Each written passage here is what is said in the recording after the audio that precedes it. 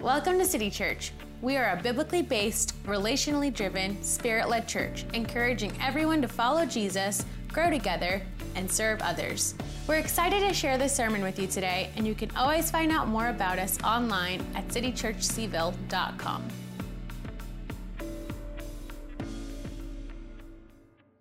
This morning I'm going to be continuing in the sermon series that we began 3 weeks ago on prayer. I wanted to thank Pastor Keith for the sermon that he preached last Sunday on prayer. And in my own preaching through prayer for this sermon series, everything will be taken from the Lord's Prayer, everything. Now, in line with this, there's an overarching reason for this sermon series on prayer. But before I get to that, I wanted to make mention of the fact that this morning's sermon is called the Lord's Prayer, Forgiveness. The Lord's Prayer, Forgiveness. But the overarching reason for this sermon series is as follows: that City Church would be more prayerful and Charlottesville would become more prayer-filled. Another way to put it would be this: that you and I would be more prayerful and the world around us would be more prayer-filled.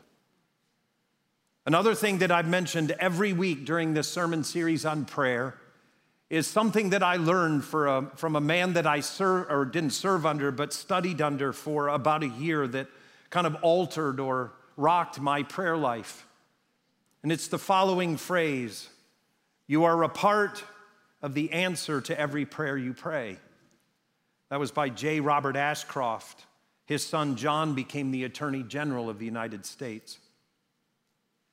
But ever since I heard J. Robert Ashcroft say that, he's deceased now. But ever since I heard him say that, that altered my prayer life, because I had in prayer what I called Jesus hand grenades.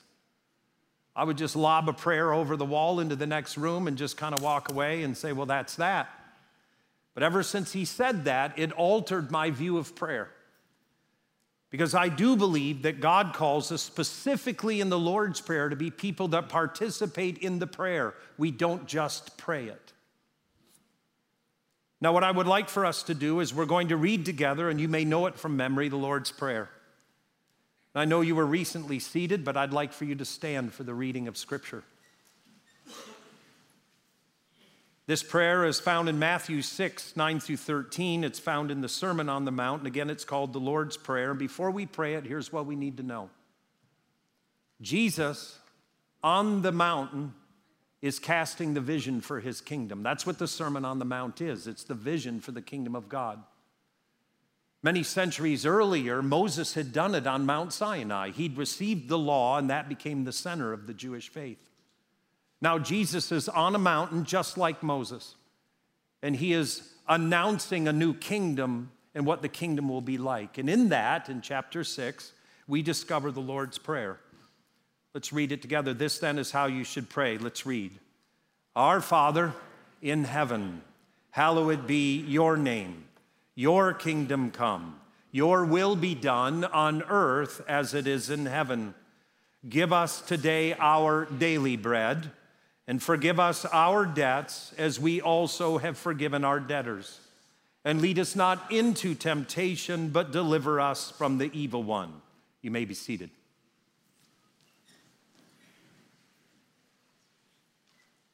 It's important for us to know that the epicenter of the prayer is the following phrase: your kingdom come, your will be done on earth as it is in heaven. I like to pray it this way: your kingdom come, your will be done in Charlottesville as it is in heaven. Now, before I get into the idea of forgiveness in the Lord's Prayer, I want us to take a look at the sermon very briefly as a recap, the sermon that I preached 2 weeks ago. The phrase that we looked at for the entire time in that sermon was this phrase: give us today our daily bread. And what we discovered is the word in English that is translated, in Greek that is translated daily bread, is the Greek word epiouson. It's found nowhere else in Greek literature, nowhere else in the Bible other than the Lord's Prayer in Matthew. It's the only place it's found. And the truth of it is, biblical scholars don't know what it means. But if you look at the brightest of scholars, those that have really dug into this word, what we discover is the best way to translate it is this: give us today tomorrow's bread. And what it really speaks to is the fear that we will run out. It speaks to the fear of lack. It speaks to the fear that there won't be enough. And so what the prayer does is it calls me to pray it today. God, please take care of tomorrow's bread. And then I live freed up from the anxieties and the fears and the depression of lack. And therefore I live as generous and kind. I can be present, and the low hum of anxiety goes away, because the scripture says from Genesis to Revelation, God says, I'm the God that will take care of what you need. What you need, I will take care of. So go and live life. Jesus said, doesn't God see the sparrows? Doesn't he take care of them? Why are you so worried? It's funny that that was an anxiety back in the day of Jesus, and it still is today. But the Lord's Prayer calls us to be a people who do not live with the low hum of lack or fear. Instead, every day we pray this prayer, and if you were Jewish, you'd pray it twice a day. That's the Jesus prayer. You would get up in the morning and you would pray it, and in the evening you would pray it again, and you'd be confronted again with this: give us today our epiouson bread. Give us today tomorrow's bread. God, I trust you that there will be enough. That way I can be kind, and I can be present, and I can be generous, instead of anxiety-ridden and insecure and edgy and bitter and selfish. The Lord's Prayer confronts that. Now what we're going to do is we're going to take a look at the idea of forgiveness. And the phrase that we're going to focus on is, and forgive us our debts as we forgive our debtors. Now, I have been polling this in every service, because some of you, when you hear the phrase, and forgive us our debts, what do you hear? Trespasses, right? How many of you grew up in a debt church? Raise your hand. How many of you grew up in a trespass church? By the way, the trespassers have completely overrun the debtors, like by 100 miles, just so you know. By the way, the historicity of that is quite simple. England was the place where Bibles were being translated and clergy were bringing the scriptures into English for the common person. And when the scriptures were being translated, one vein of the Church of England had a lot of landowners. Well, what do you think the pastors challenged them with? Trespassing, right? Others were bankers and had lots of money. Guess what the Lord's Prayer confronts in them? Debts and debtors. Does this make sense? So there were two veins, and it's literally that simple. But the scripture we choose is the NIV Bible, and it chooses debts. Now, as I was thinking through this morning's sermon on forgiveness and on the Lord's Prayer, here's one thing that I thought of that I had never really noticed before. I'd never noticed this before, and it surprised me that I hadn't. It was this: there's a word from the Lord's Prayer that's a very conspicuous word that you don't find in it, but it ought to be. And if you think about God and you think about Scripture and you think about who God is, this word pops into a lot of people's minds, but Jesus does not include it in the daily prayer that we're called to pray. It's not there, it's absent. Some of you have already thought of what the word is, but if you haven't thought of the word, I'm going to give you a hint by quoting to you a Beatles song that was written in 1967. Here's the hint. Are you ready? Here it goes. There's nothing you can do that can't be done, nothing you can sing that can't be sung, nothing you can say, but you can learn how to play the game. It's easy. Nothing you can make that can't be made, no one you can save that can't be saved, nothing you can do, but you can learn how to be in your time. It's easy. And what's the next phrase? All you need is love. Now let me quote to you the lyrics. All you need is love, all you need is love, all you need is love, love. All you need is love. All you need is love. All you need is love. All you need is love, love. Love is all you need. Breathe. There's nothing you can know that isn't known, nothing that you can see that isn't shown. There's nowhere you can be that isn't where you're meant to be. It's easy. You ready for the depth of lyric? All you need is love. All you need is love. All you need is love, love. Love is all you need. All you need is love. All together now. All you need is love. Everybody. All you need is love, love. Love is all you need. Love is all you need. Love is all you need. Love is all you need. Love is all you need. Love is all you need. Love is all you need. It gets deeper. Love is all you need. Love is all 62 times. Love is all you need. And then there's one breath in a refrain. She loves you. Yeah, yeah, yeah. She loves you. Yeah, yeah, yeah. If she does, turn to her and thank her. Say. And then it ends with these two profound lines. Love is all you need. Love is all you need. What's the word that's missing from the Lord's Prayer? Love. Because here's why. Love isn't all you need. If it was, it would be in there.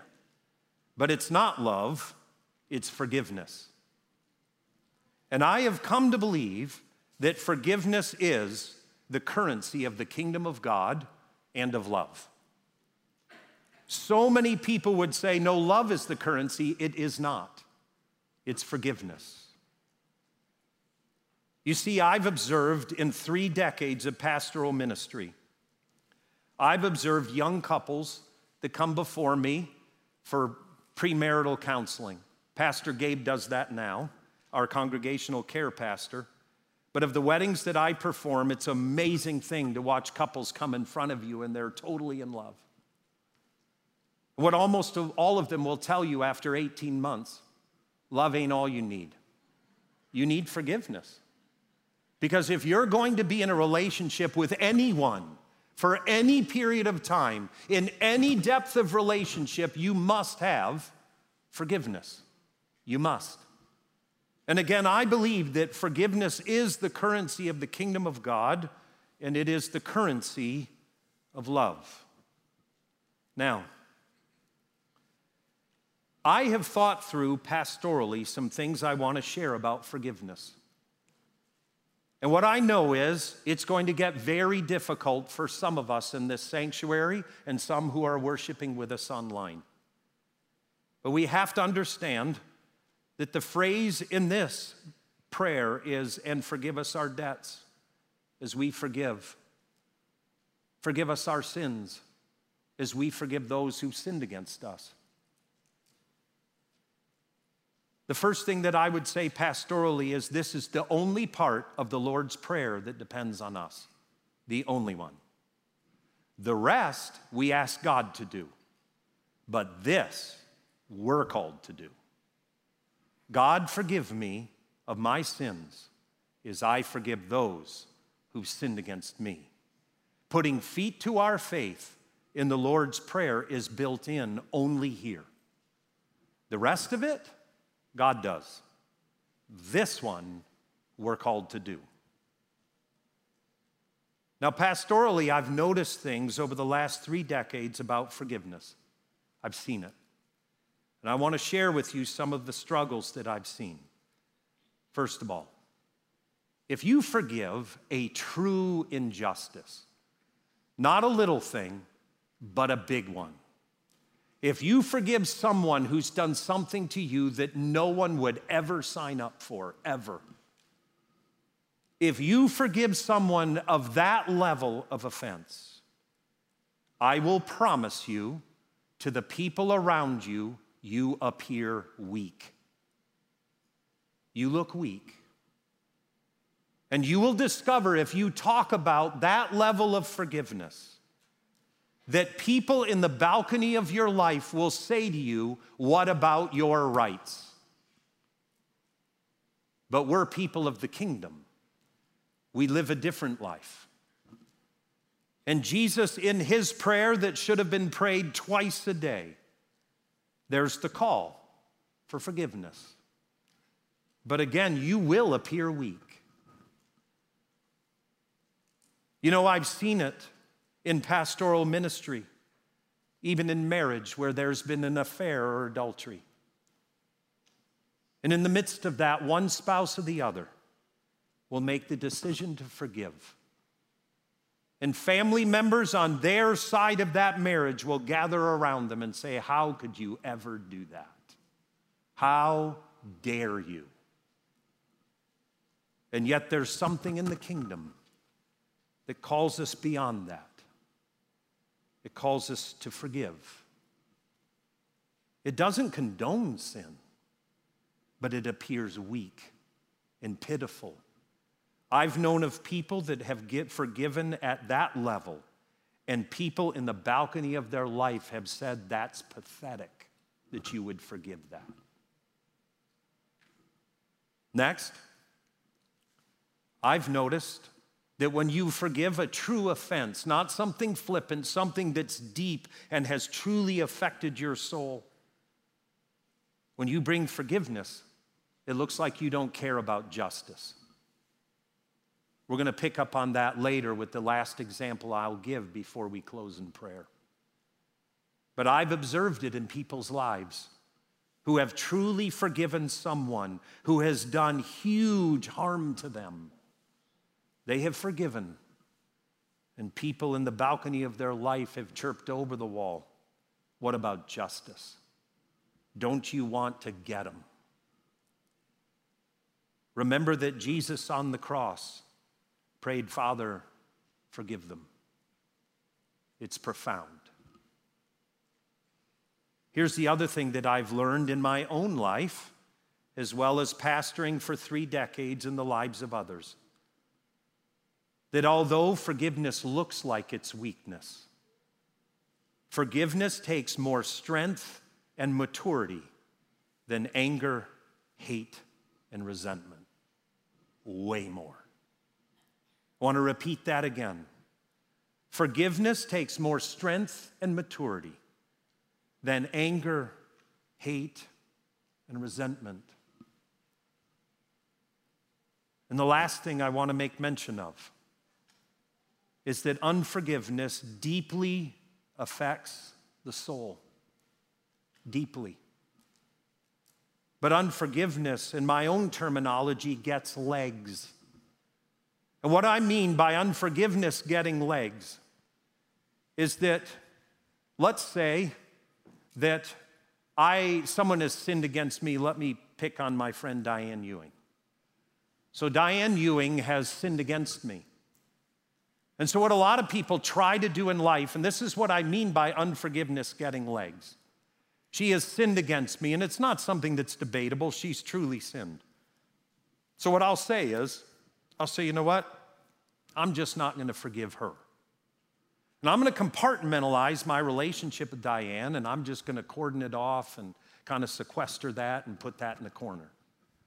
Then what I'm going to do is just go on and live life. What I mean by unforgiveness getting legs is that unforgiveness crawls over the wall and infects every other relationship of my life, every last one.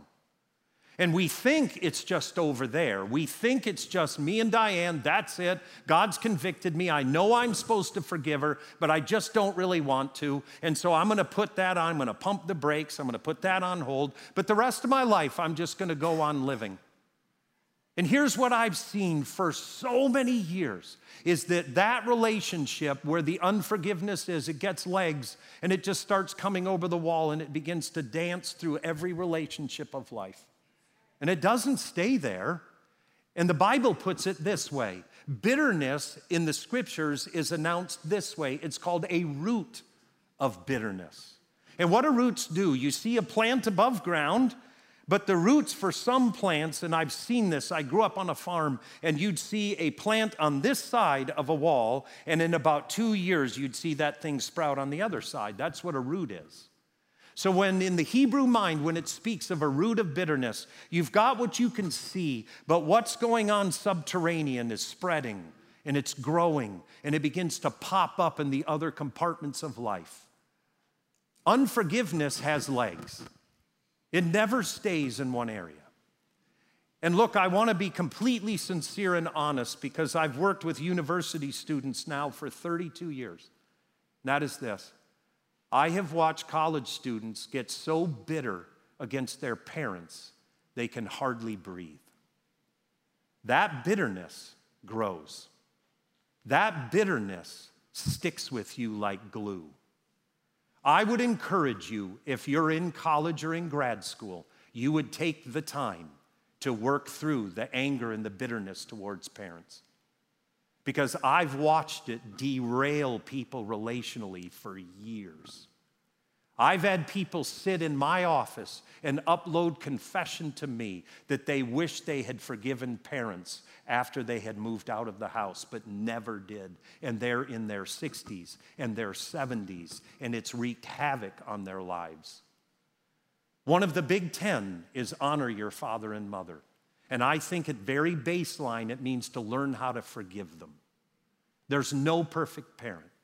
Never has been, never will be. And if you can't jive with what I'm saying, God bless you, because you've had a great set of parents and a great home life. But the majority of college students I know struggle with this area.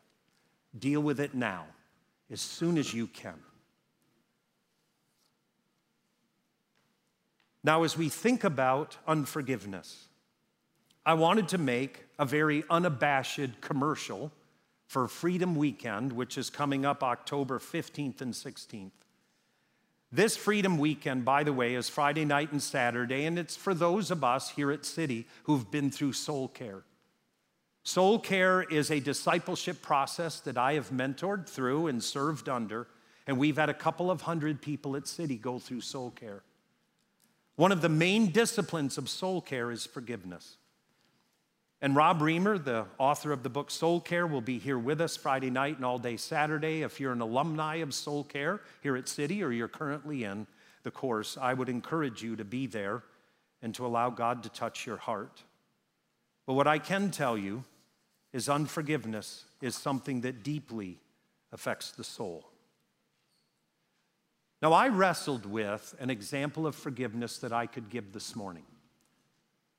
I didn't want to give one from City Church or use a person in our church family who has struggled with and wrestled with the issue of forgiveness. So in prayer, as I was seeking for an illustration or an example, I was reminded of something that happened 5 years ago. It happened 5 years ago in South Carolina, in Charleston, but it deeply affected everyone who serves in my calling and in my profession. When the news of what happened hit the airwaves, it took the breath out of all of us.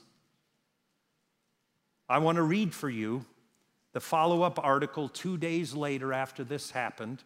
It's June 19th, 2015. 2 days after this event happened, the Washington Post wrote the following. The relatives of the 9 people slain in the historic African American church in Charleston, South Carolina, earlier this week, were able to speak directly to Dylann Roof, the accused gunman, Friday at his first court appearance. One by one, those who chose to speak from that church at his bond hearing did so without anger. Instead, while he remained impassive and rarely made eye contact, they offered him forgiveness and said that they were praying for his soul, even as they described the deep pain of their losses. I forgive you, Nadine Collier, the daughter of 70-year-old Ethel Lance, one of the 9 of the 13 who were murdered at that prayer meeting. Nadine said at the hearing to Dylann Roof, with her voice breaking with emotion, "You took something very precious from me in the house of God. I will never talk to her again. She will never hold me, and I will never hold her. But I forgive you, and may God have mercy on your soul." What happened in that courtroom was unplanned, but church member after church member stood and publicly offered forgiveness on their own, totally unplanned. It was the clearest demonstration of the gospel I'd seen in decades. And yet, the media picked up on it and began to belittle it. Some, not all, some praised it, but some began to belittle it. That doesn't surprise me, because as people who live in the kingdom of Jesus, we live differently. What was shouted from the balcony was, "What about justice?" By the way, Dylann Roof, after 40 federal accounts were pressed against him, received the death penalty. Justice will be served. That's not the point. The point of it is that these people lived in the kingdom of God. And when you live in the kingdom, it's not without its wrestling and its struggles, but you learn how to forgive.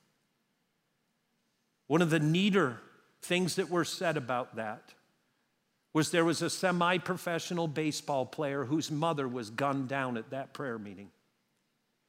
And what he said was he was out on the baseball field in the middle of a game when he decided to forgive Dylann Roof for killing his mother. Wasn't in church. It wasn't planned. It was just that God touched him in the middle of the game, deep in his soul, and he made the decision to forgive. What better example of forgiveness? What better example is there of someone who forgives? But then we remember Jesus, unduly tried in a kangaroo court in the middle of the night, which was completely illegal. No one came to his defense. He stood there totally alone and was pronounced guilty of things he'd never done. And while he was being executed, he said this, "Father, forgive them." He lived the gospel, and we're called to live it too. When we talk about putting feet to our faith, I believe every single one of us are here in this sanctuary at God's divine design and intent. I don't believe that there are any mistakes about you hearing this sermon. But here's what I've come to believe, and I've seen it happen over and over. Whenever a woman or a man makes the decision to forgive, God shows up. God's a forgiving God. And the truth of it is, that's what the Lord's Prayer is trying to teach you. Father, forgive us as we forgive those who've sinned against us. You see, when I choose to forgive, God shows up because he's a forgiving God. And it's also the case that every single time I pray the Lord's Prayer, hopefully twice a day, I'm confronted again with forgiveness. And why is that? Because we need it. We need to be reminded over and over and over again that people in the kingdom of Jesus are forgivers. It's what we do. It doesn't make it easy, but what I do know, somehow, some way, when we do that, God shows up and our souls get healed. I know that there are people within the sound of this sermon who you've had unspeakable things done to you. I know that. I want to encourage you. Take the moment now in God's presence in this sanctuary to move the compass of your heart towards forgiveness. Let's stand together.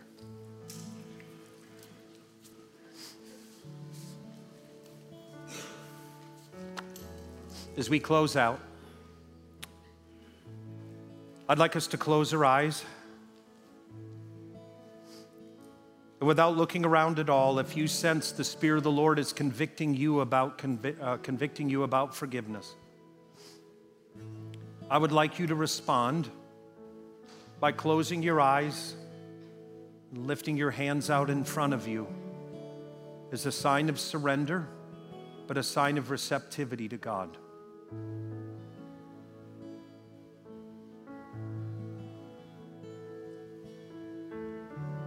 Bring that person before God and ask for the strength to forgive. Our Father, who is in heaven, holy is your name. Your kingdom come, and your will be done in my life as it is in heaven. Give us today tomorrow's bread, and forgive us as we forgive those who have sinned against us.